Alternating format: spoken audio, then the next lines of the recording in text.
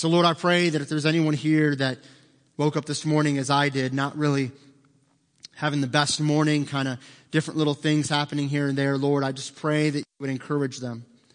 I pray that you would give them a focus on you today, and that they would walk from this service today closer to you than they came in.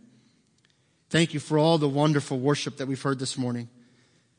Thank you for the praise band and just the amazing worship they led us in. Thank you for the specials that we heard this morning. Thank you for all that you're doing in and through our lives. Father, thank you for just your grace, that when we have those rough mornings, when we have those days that we feel like we're under attack, we can trust in you. And so, Lord, again, open our hearts and minds to your word today. And we ask this in Jesus' name. Amen. We are continuing our series this morning entitled Christmas Stories. We're in week 4 of our series, Christmas Stories, and we've covered a lot of ground. Last week, many of you were here for our Christmas musical. We had our children's Christmas musical, and some of our adults as well were in that. What a tremendous, tremendous job they did. I think that day we had so many people signing up for DVDs and all of that. So if you would like a DVD, you can still pick one of those up, or sign up for one rather, to pick one up. I think the cost is like $5. So you can get one of those, sign up today, and you won't want to miss out on that. This morning I want to spend our time together talking about the wonder of the true story of Christmas. The wonder of the true story of Christmas. Look at Luke chapter 2. Luke chapter 2 and verse 25.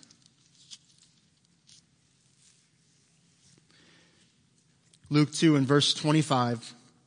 And behold, there was a man in Jerusalem whose name was Simeon. And the same man was just and devout, waiting for the consolation of Israel, and the Holy Ghost was upon him. And it was revealed unto him by the Holy Ghost that he should not see death before he had seen the Lord's Christ. And he came by the Spirit into the temple.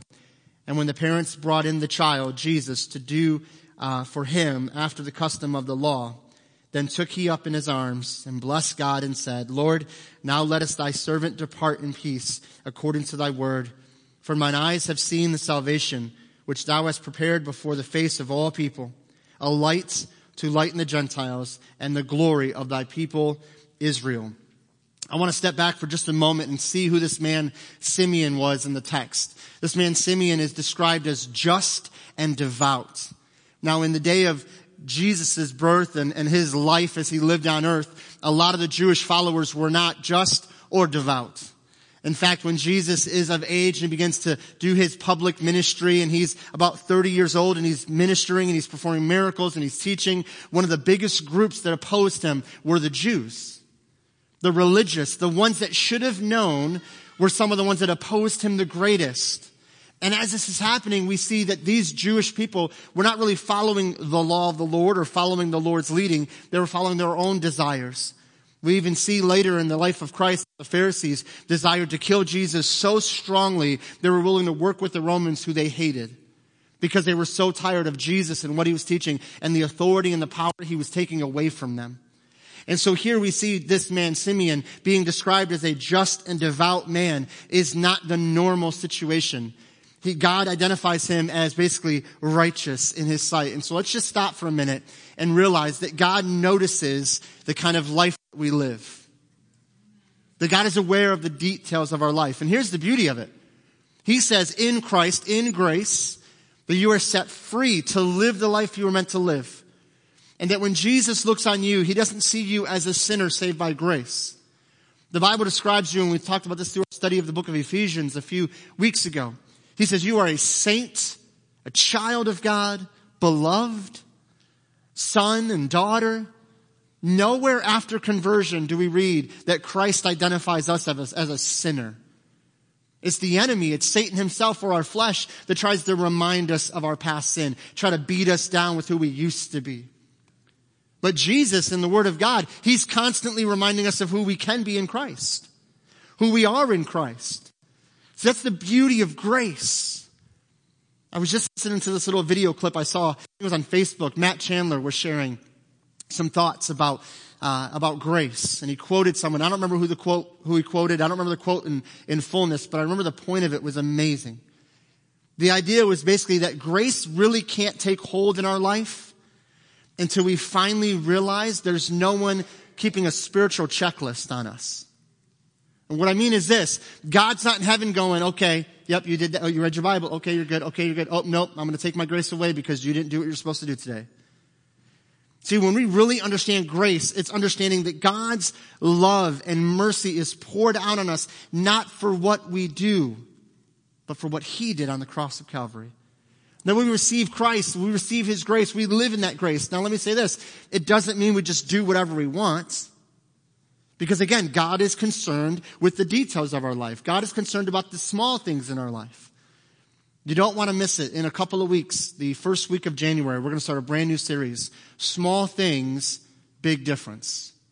Small things, big difference. And I don't want to give you too much about it, but you don't want to miss the series we're going to kick off 2019 with, because I'm telling you, the small things make the big difference. But here we understand that Jesus doesn't just throw these adjectives out there of this man just kind of haphazardly. He knew his heart. And he says, I identify this man as just and devout. He loves God. And I'm so thankful that when the world doesn't notice, and when others don't notice, that God notices. And when you're walking with Him, you may think you're missing out on something. You may think you're losing out on something. I'm telling you right now, the closer you get to Him, the more you'll understand what it is to really live life. And that's what it means to follow Christ. So it's not a spiritual checklist. We're trying to impress God with our spiritual resume. You can't impress Him. We talked about this a few weeks ago on Sunday evening with the Pharisee and the tax collector in the temple. And they were praying to God. Jesus told this story, and the parable goes something like this, that the Pharisee gave God a spiritual resume. Look at all the things I've done. Look at how much I go to church. Look at how much I fast. Look at all the things I've done. Thank you for not making me like these others. Specifically, this guy over here. And then you get to the tax collector, the publican in the King James, and he says, and his prayer is simple. God, be merciful to me, a sinner. Wouldn't even pick up his head to heaven.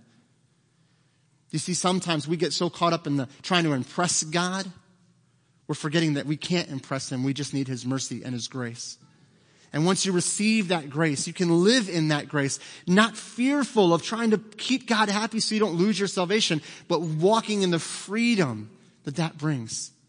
And no fear in Christ. And again, it doesn't mean we live however we want and we do whatever we want. There's this teaching in Christianity today. It's called hyper grace movement. And literally it is, you can sin as much as you want because grace covers all sin. Now, Paul seems to go kind of against that way of thinking by saying that should we sin that grace may abound? God forbid. So it's not that we do whatever we want. We realize that as we're following Christ, when we trip, when we fall, when we fail, we get back up in His grace and we move on.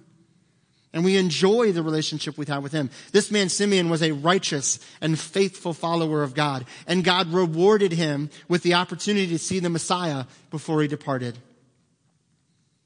And he says here that basically now I can go now. After he sees Messiah and he holds him in his arms, he says, I can go now. I'm good. I can depart. The word depart here, we always think it just means die. I can die now. And that is what the word originally means. But in the Greek language, it means also many other things, all of which speak to the joy of the believer and what he or she finds in knowing Christ and having that rest. Listen to what the Greek word depart means and what Simeon is saying he can now do because he's seen Christ. It means to release a prisoner. It means to untie a ship and set sail. Isn't that awesome? Simeon says, now that I've seen Christ, I've seen Messiah, I'm at such rest and peace that I can untie my ship and just set sail. I'm free. I'm no longer a prisoner. I can go from this world. I can have rest and comfort. Simeon understood that he was at complete rest and peace now that he laid eyes on the Messiah. There is nothing he needed more in this life than to see the Messiah. He was ready to go. Now, it doesn't say that he died instantly. Sometimes we think almost like Simeon was this old man and he was at the end of his life and God showed him Christ and then he went out and he died a couple days later. It doesn't say that. He could have lived 50 more years for all we know. The point in Simeon's praise was, I don't need anything else in life. I am at complete rest. Man, isn't that amazing? I remember when I was engaged to Sandra. And I would think about, either going home to be with the Lord or the Lord returning. And I remember thinking, Lord, I know you can return whenever you want because you're God. You can do whatever you want. But if you could just wait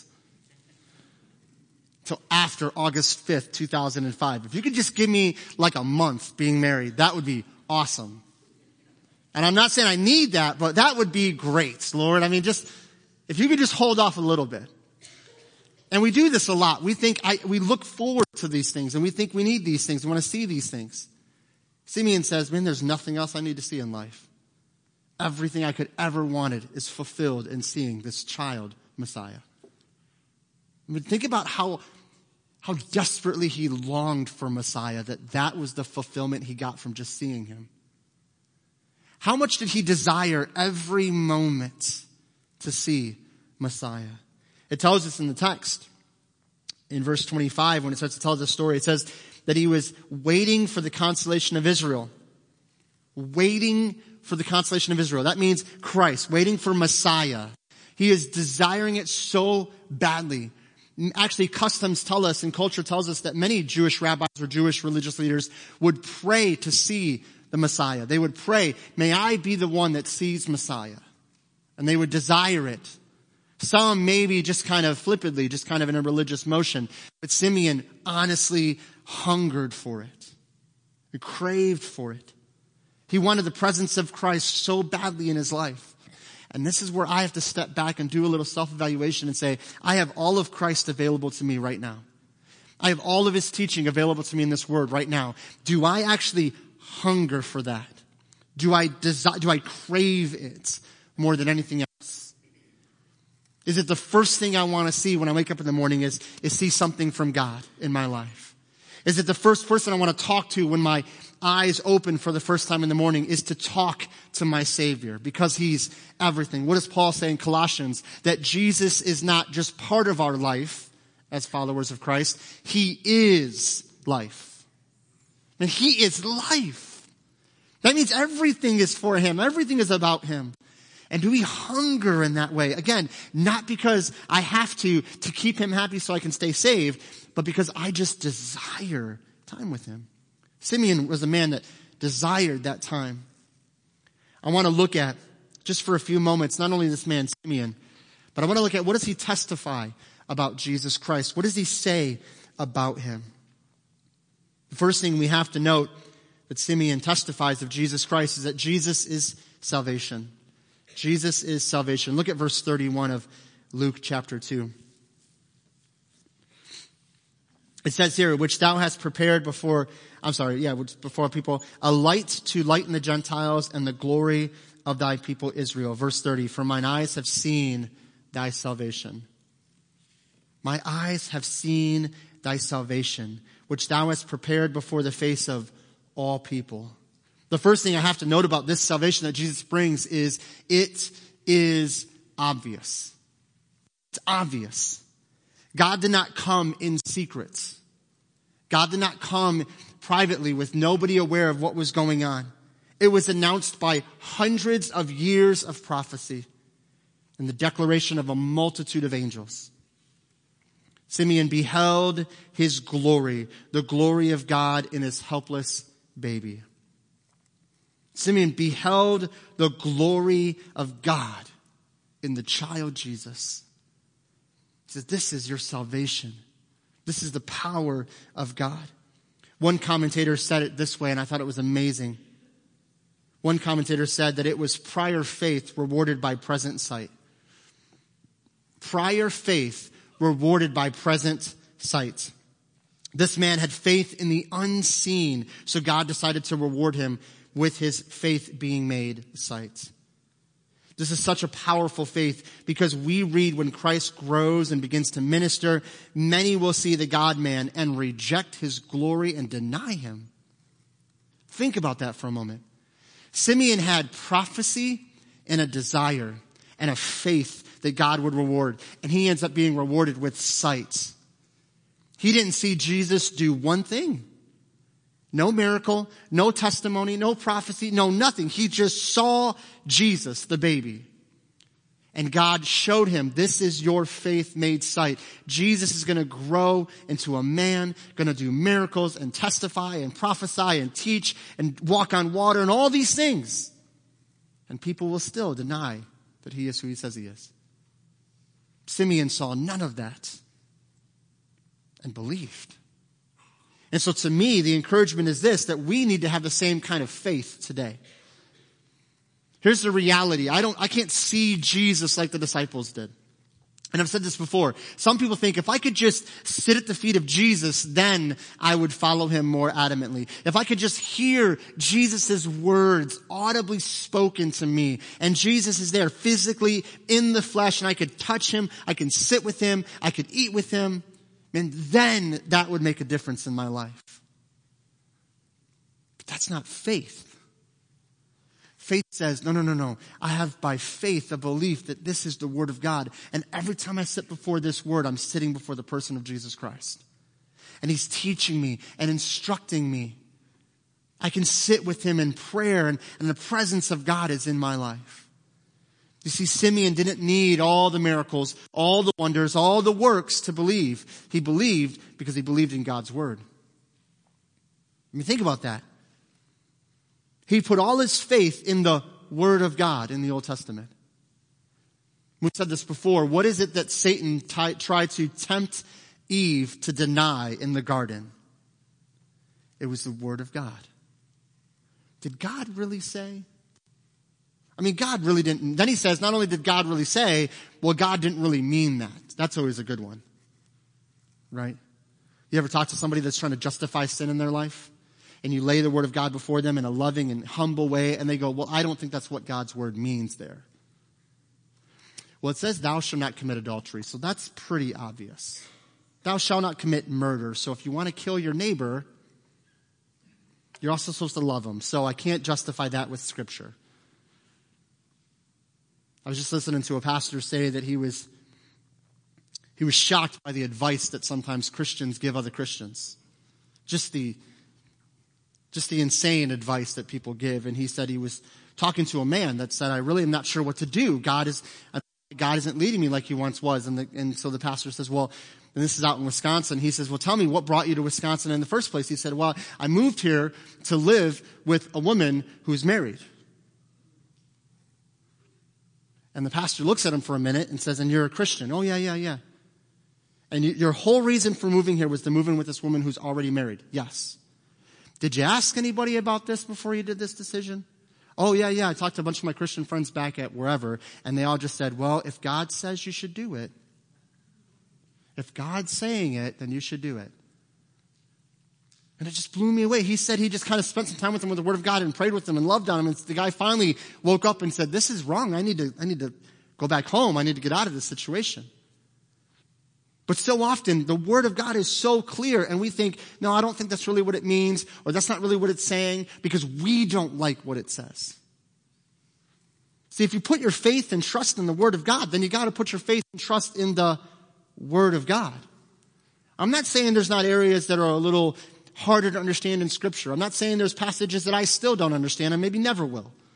But there's also very clear Scriptures in here that tell us this is what God desires for us.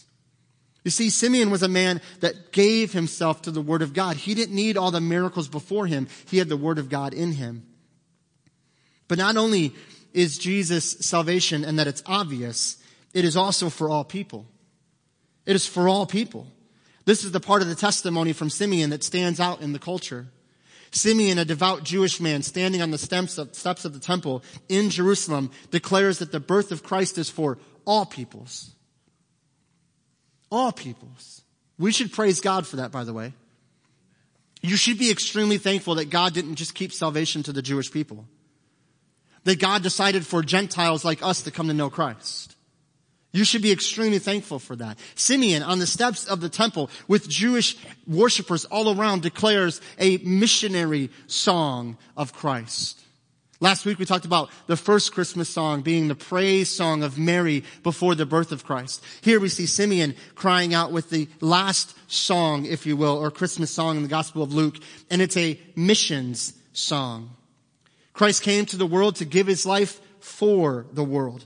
for any and all who would believe, they can be saved. Maybe you didn't hear that part. That's okay. It's, I get it. I'm going kind of quick here. I've got some ibuprofen in me, so I'm going a little faster, okay? It's getting a little warm up here too, so if I start sweating, it's the Holy Spirit, okay? Just go with that. Do you realize that Jesus Christ will receive anyone who cries out to him? Social status, financial status, race, gender, doesn't matter. How you grew up, foster home, adopted, had great parents, had horrible parents. If you cry out to him, he will receive you just as you are. And here's the greater blessing than that. It's awesome he'll receive us just as we are, but he loves you too much to leave you where you are. And he'll grow you and mature you and show you things. And he'll take you through places that you probably don't want to go. He'll take you down roads you probably don't want to experience, but I promise you he'll go with you and he'll grow you through it to make you more like him. You see, Simeon understood that Jesus came not just for one people group, but for all people groups. That we can take the message of Christ to everyone. The message is clear, and it is a light into the spiritual darkness of the world. Simeon goes on to say, not just is it obvious and for all people, he talks about the light of Christ. Look at verse 32. And a light to lighten the Gentiles and the glory of thy people Israel. He will shine to the Gentiles a light and to Israel. For a little over 400 years, God was silent between the testaments. There was no prophet, no word from God. And then over 400 years later, a baby's cry broke the silence. That baby in a manger changed everything. Christ had come to give a message of grace and truth. The truth is that we can all repent of our sin, and we all need to repent of our sin and trust in his grace. His grace was in the coming and an act of great compassion. The compassion of Christ for the whole world is one of the major themes of the Gospel of Luke. It was an act of great compassion. And I was trying to think, what's an illustration that would demonstrate this? And the only thing I can think of is like a light turned on in a dark room in the morning. How many of us enjoy that first thing in the morning? You're kind of groggy. Maybe your spouse gets up a little bit before you because they're a morning person and you're trying not to kill someone.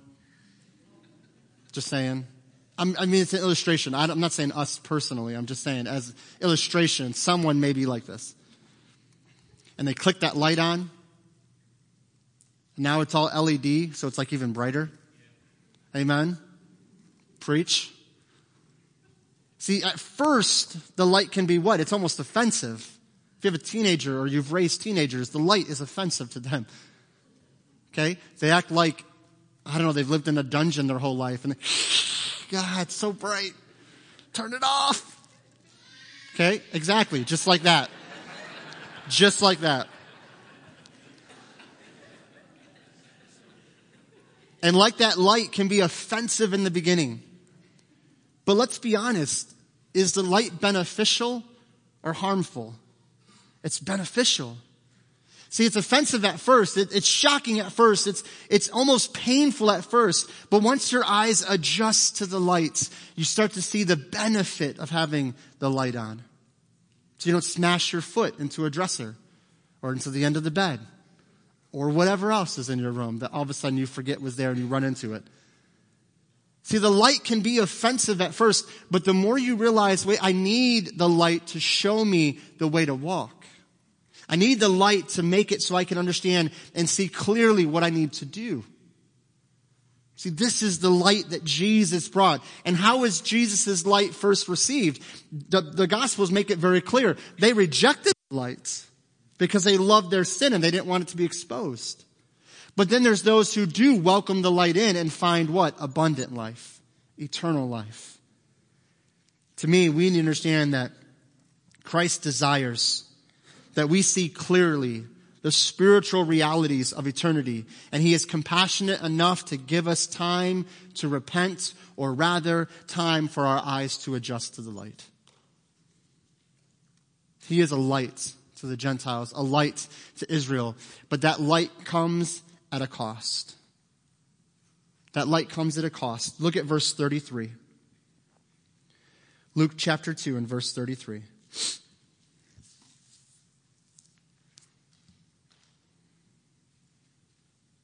Joseph and his mother marveled at those things which were spoken of him.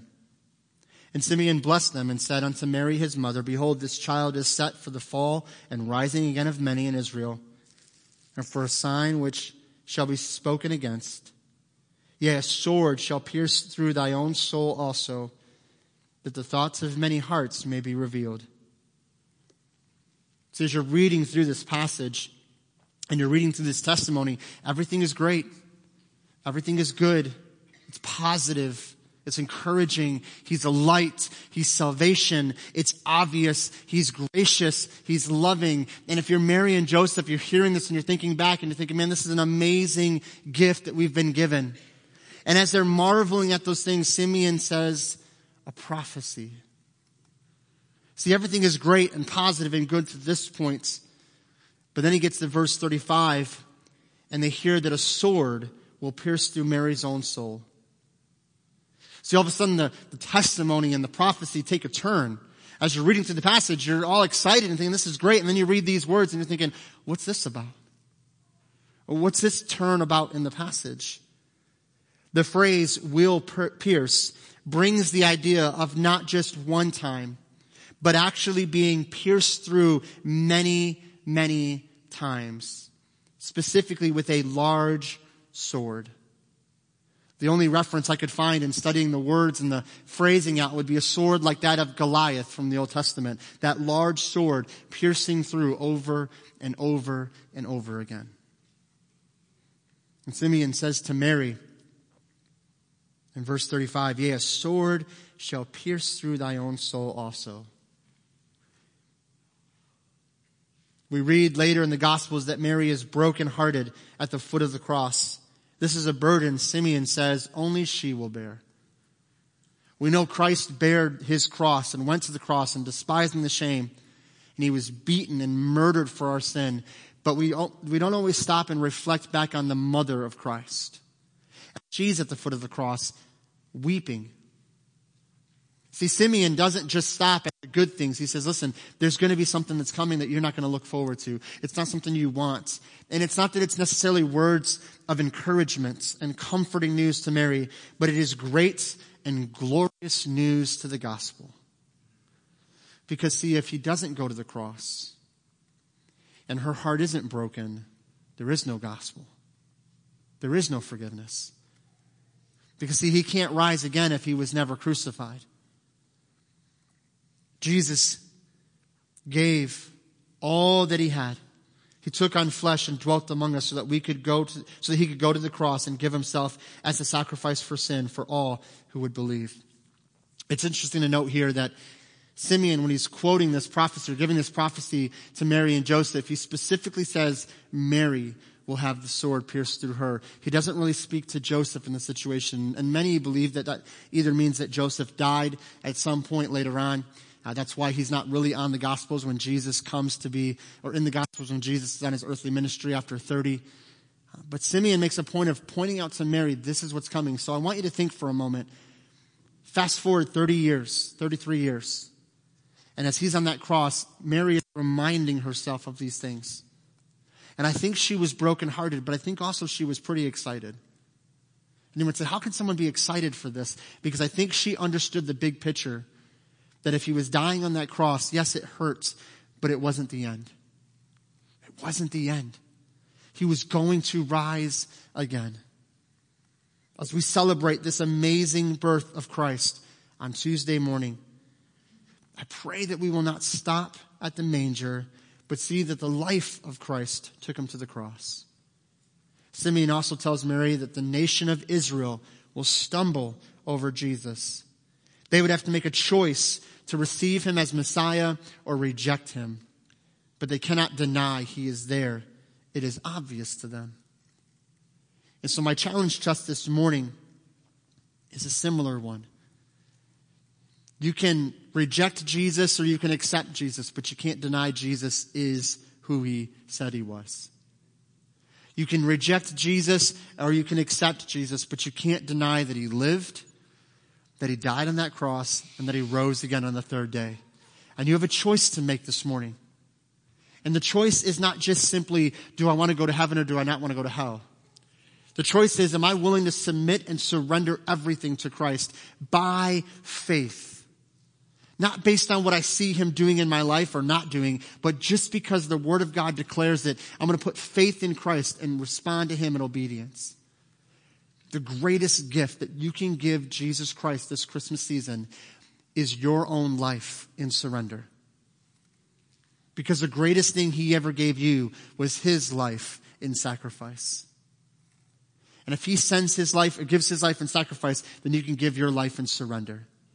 And so my challenge to us this morning is simple. How are we going to respond to the wonder of the story of the Christmas truth? That Christ came, that he was born of a virgin, that he lived a sinless life, that he died on a sinless cross, was buried in a borrowed tomb, and rose again the third day. How am I going to respond to that today? How am I going to put my faith in Christ today? Or am I trusting in myself? Am I trusting in what I can do and what I see happening around me? Or am I trusting in the truth of God to say that, listen, I don't need to see it to believe it. I trust. So you can deny him and reject him, or you can accept him, but you can't deny the fact that he is who he said he was. And so how will you respond today to the truth of God's word? Would you bow with me in a word of prayer? As you bow right there where you are, I just want to encourage you to take some time this morning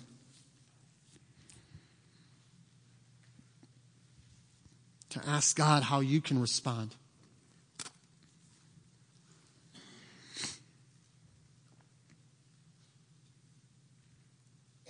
Christmas is such a wonderful time of the year. We get to celebrate that Christ came to us. Emmanuel, God with us. And that when we need him, he is there for us. That his presence lives within us through his Holy Spirit. And so if you're here and you know Christ as your Lord and personal Savior, I would ask,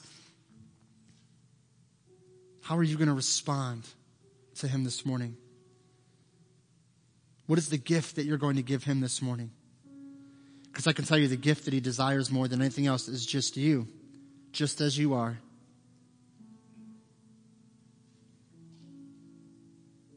If you don't know Christ this morning, you've never received him as your Lord and personal Savior, maybe you've gone to church a lot. Maybe you were baptized as a child. Maybe you went through classes when you got older. Maybe you've done good things, been a good person. You pay your bills. You live a good life. But if you were honest today between you and God, right there with your heads bowed, you would admit that you don't know Jesus Christ as your Lord and Savior.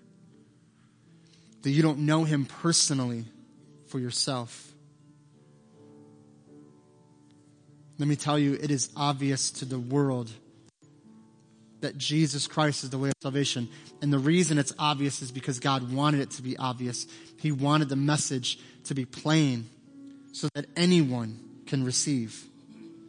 And so if you're here and you don't know Christ, maybe this morning you would right there in your heart cry out to him. Ask him to forgive you of your sins. Repent of those things. Trust in him.